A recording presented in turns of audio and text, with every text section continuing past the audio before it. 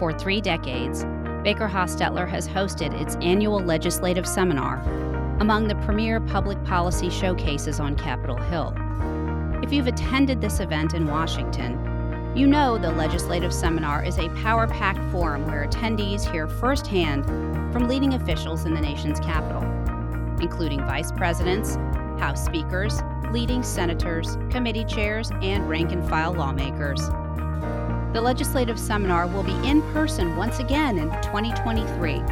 But this year, Baker-Hostetler is transforming the legislative seminar into an informative podcast series. Each week, our federal policy team leader, former Congressman Mike Ferguson, and former Congressman Heath Shuler, a senior advisor at Baker-Hostetler, will be interviewing members of the House and Senate, both Democrats and Republicans, on the latest action on Capitol Hill. I'm Leanne Lee, and you're listening to Baker Hosts. Today, Mike is talking with Democratic Congressman Raja Krishnamoorthi of Illinois. Let's listen in. Hi, I'm former Congressman Mike Ferguson, the leader of Baker-Hostetler's federal policy team, which provides our clients with federal government affairs, consulting, and lobbying services. Welcome to our 33rd annual legislative seminar, this year as a series of podcasts with leading members of Congress. I'm usually joined by my former colleague in Congress and my current colleague here at Baker-Hostetler, Heath Shuler.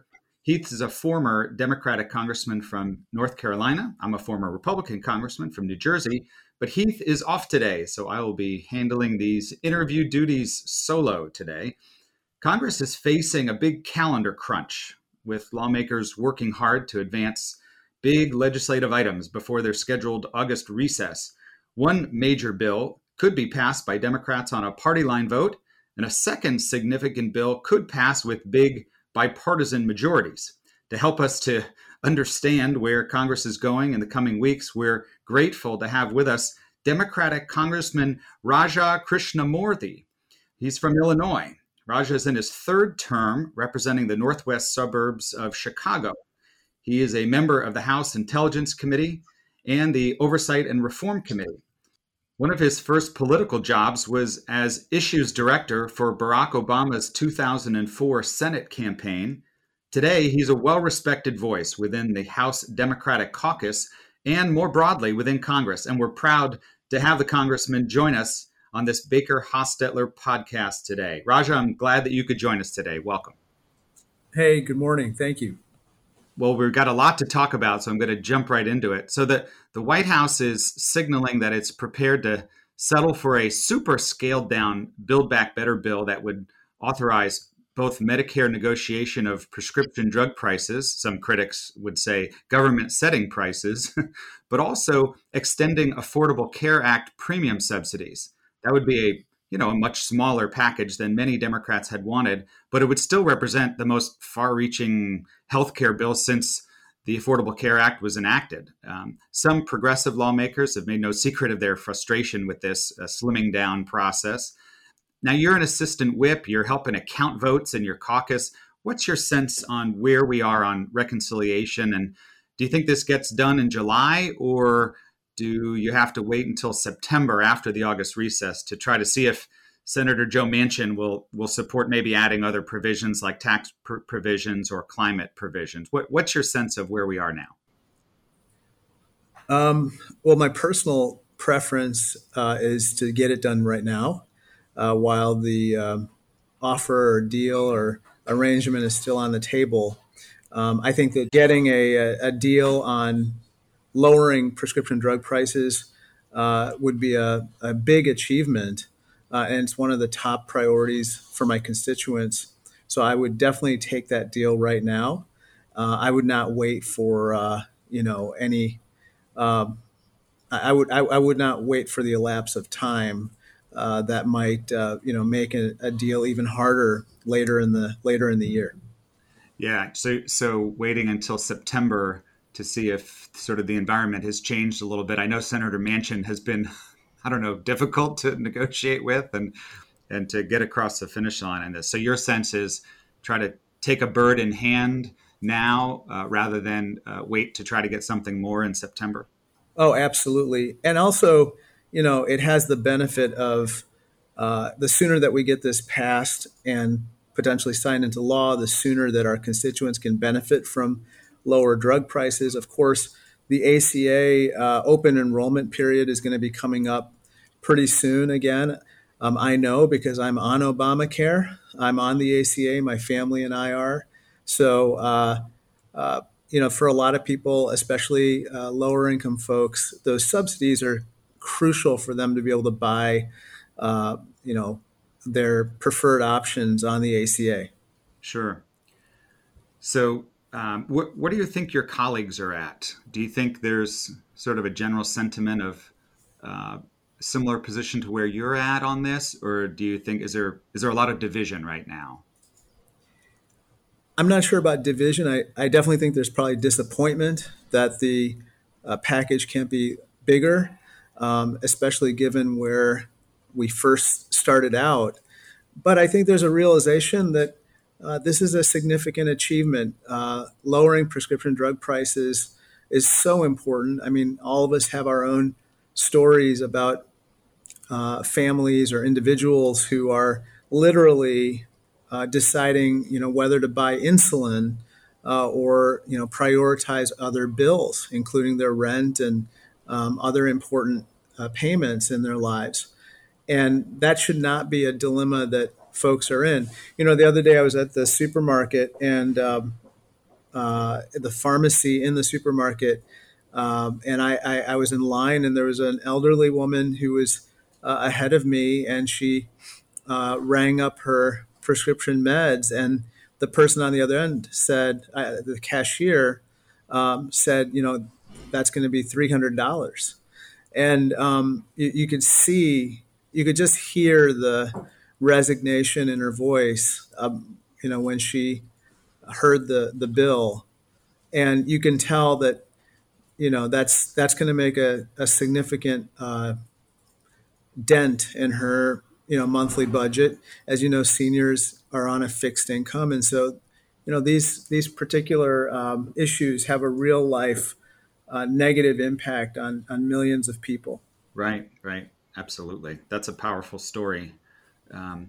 What the other bill I was mentioning in the intro is the so-called USICA bill, the China competitiveness bill. They it would do a number of things. It's been a broad piece of legislation, but it's kind of been slimming down a little bit too. It's had some bipartisan support on both sides of the Capitol. So the Senate looks like it's going to act on a slimmed down version of legislation to promote domestic semiconductor manufacturing and economic competitiveness with China. Do you think this legislation will move before the August recess? I mean, you're a member of the House Intelligence Committee. You really have insights into a lot of things that maybe typical Americans don't have access to. Do you think this is going to pass, and do you think it's going to be enough to meet the challenge of competing with China? Well, there are two different versions of this bill. There's something called USICA, which you mentioned, which I think is a very good piece of legislation. It has a lot of important provisions, including some of my own related to immigration provisions, as well as provisions with regard to higher education. My College Transparency Act, which finally allows students and families to shop for college with full information about student outcomes. However, the USICA bill, is in conference committee. It's very it's a very large bill, and as a consequence, there's a lot of people with input into what its provisions should be, and so I'm not sure about its fate at this time, whether we'll be able to get that past the finish line. There's something else called the CHIPS bill, which is kind of a slimmed down USICA bill. Someone said it's a slimmed down bill. I would say it's like a baked chips, very light on anything other than the semiconductor chip manufacturing piece. And this baked chips bill, if you will, does have a good chance of passing in the Senate, and then it comes to the House, and I think My guess is that we would probably approve it because the stakes are very high right now. The vast majority of our semiconductor chips are imported. As you know, there's a shortage of a lot of these, and I think that because of the importance of these semiconductors to so many industries in America, and the need for us from a national security standpoint to be able to, and a commercial standpoint, to be able to produce these here, I think that slimmed down version of the semiconductor chips bill, what I call the baked chips bill, is going to pass. Yeah. Do you think that passes before the August recess, or we know big bills. You and I both know big bills sometimes get caught up. There's always something for someone not to like, but this slimmed down or baked chips version of the bill, do you think that can move before the August recess, or will it have to wait? There is a chance of that moving.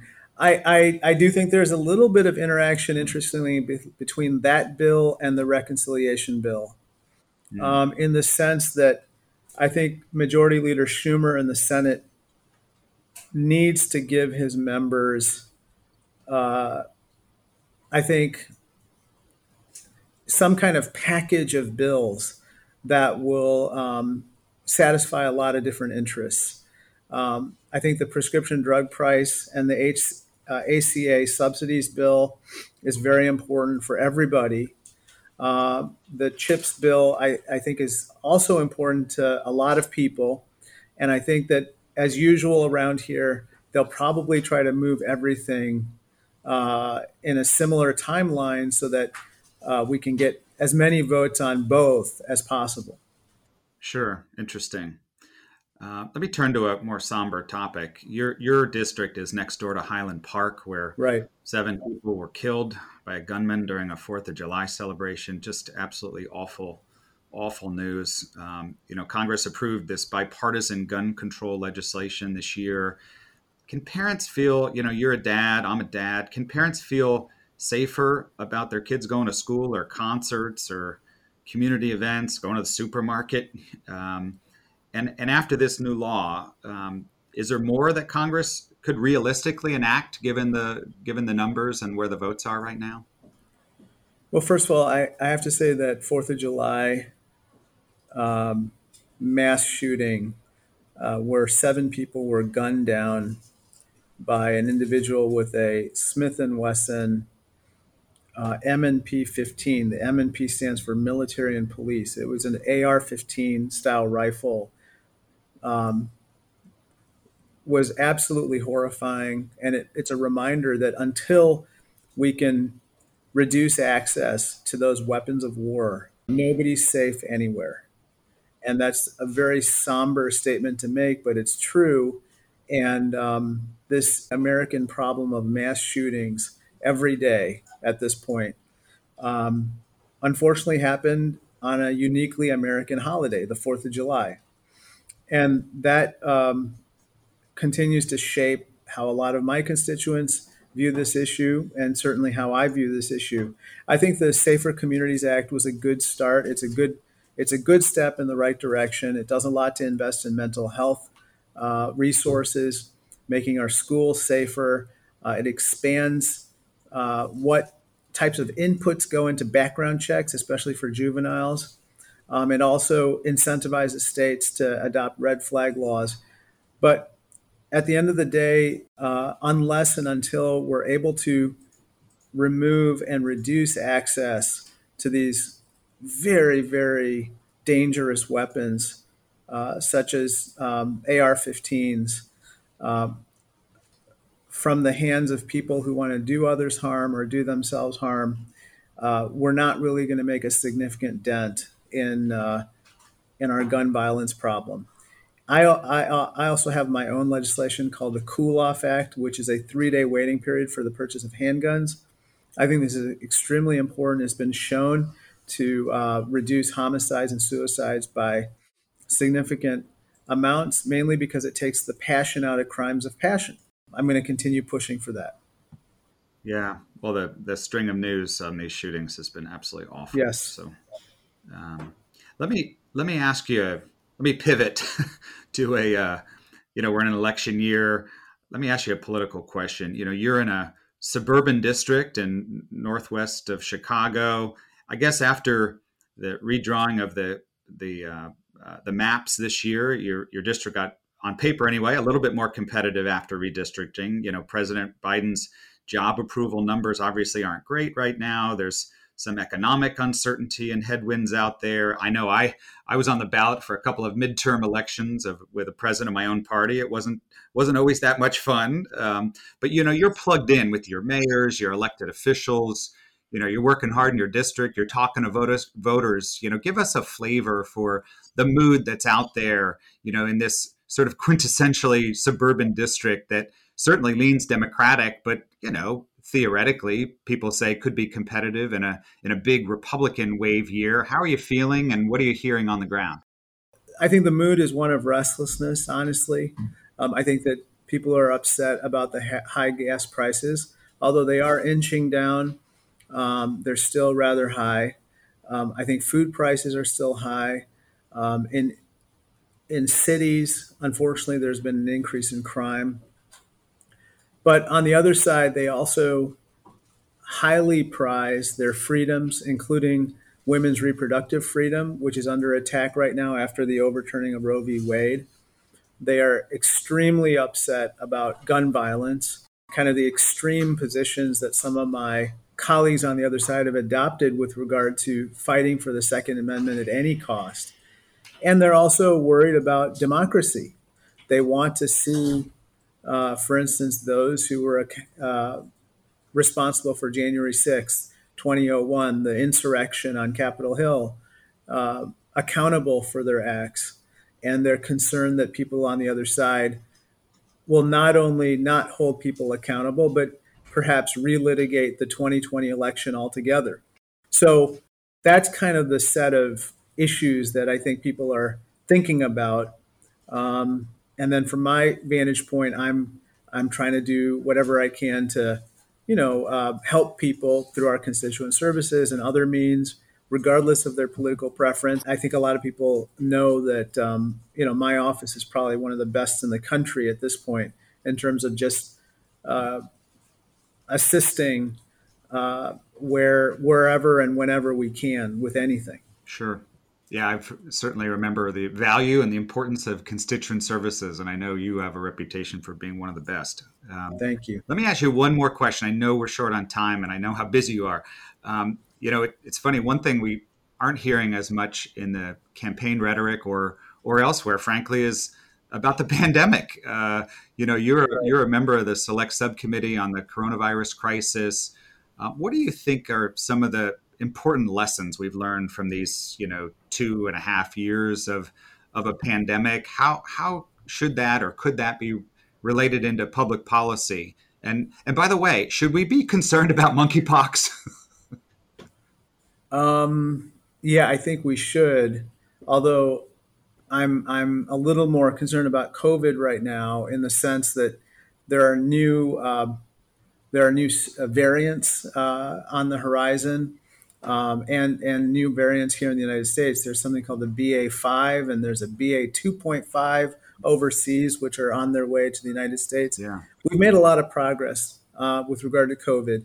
The fact that I can meet with people in person, the fact that we can travel, every seat on every airplane that I've been on in the past several weeks has been full. I think people are really taking advantage of this time to get around and see family and friends and engage in some of the tourism that our economy so badly needs. Right.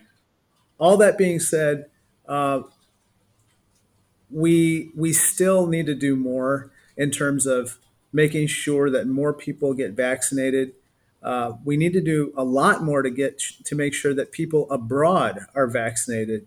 That has been a passion of mine. I introduced something called the NOVID Act. It's a play on words, no more COVID, to essentially get the rest of the world vaccinated so that those variants that are popping up don't keep popping up and then come here and defeat the vaccines that we worked so hard to develop and so many people have now had administered to them. So we still have a ways to go. I think that COVID at some point might become an endemic condition where we're able to handle it without having people go to the hospital and develop cases that really overwhelm our healthcare system. I don't think we're there yet, but we're on our way. Yeah, well, that's certainly good news. Well, and thank you. Thanks for your work on that. And obviously, it's something that's impacted all of us so deeply, and certainly hoping we're continuing to move past it. But Raja, I know how busy you are. We're really grateful that you've taken the time to join us on this Baker-Hostetler podcast, and we hope to talk to you again soon. And certainly we know our listeners will value your insights today. So thanks for being with us. Absolutely. Thank you. Take care. Well, thank you for joining us for this 33rd annual Baker-Hostetler Legislative Seminar this year as a series of podcasts. From my friend and colleague, former Congressman Heath Shuler, I am former Congressman Mike Ferguson. Thank you for joining us today. Thank you, Congressman Krishnamurthy and Mike. If you have any questions for Mike, his contact information is in the show notes. As always, thanks for listening to Baker Hosts. Comments heard on Baker Hosts are for informational purposes and should not be construed as legal advice regarding any specific facts or circumstances. Listeners should not act upon the information provided on Baker Hosts without first consulting with a lawyer directly. The opinions expressed on Baker Hosts are those of the participants appearing on the program and do not necessarily reflect those of the firm. For more information about our practices and experience, please visit bakerlaw.com.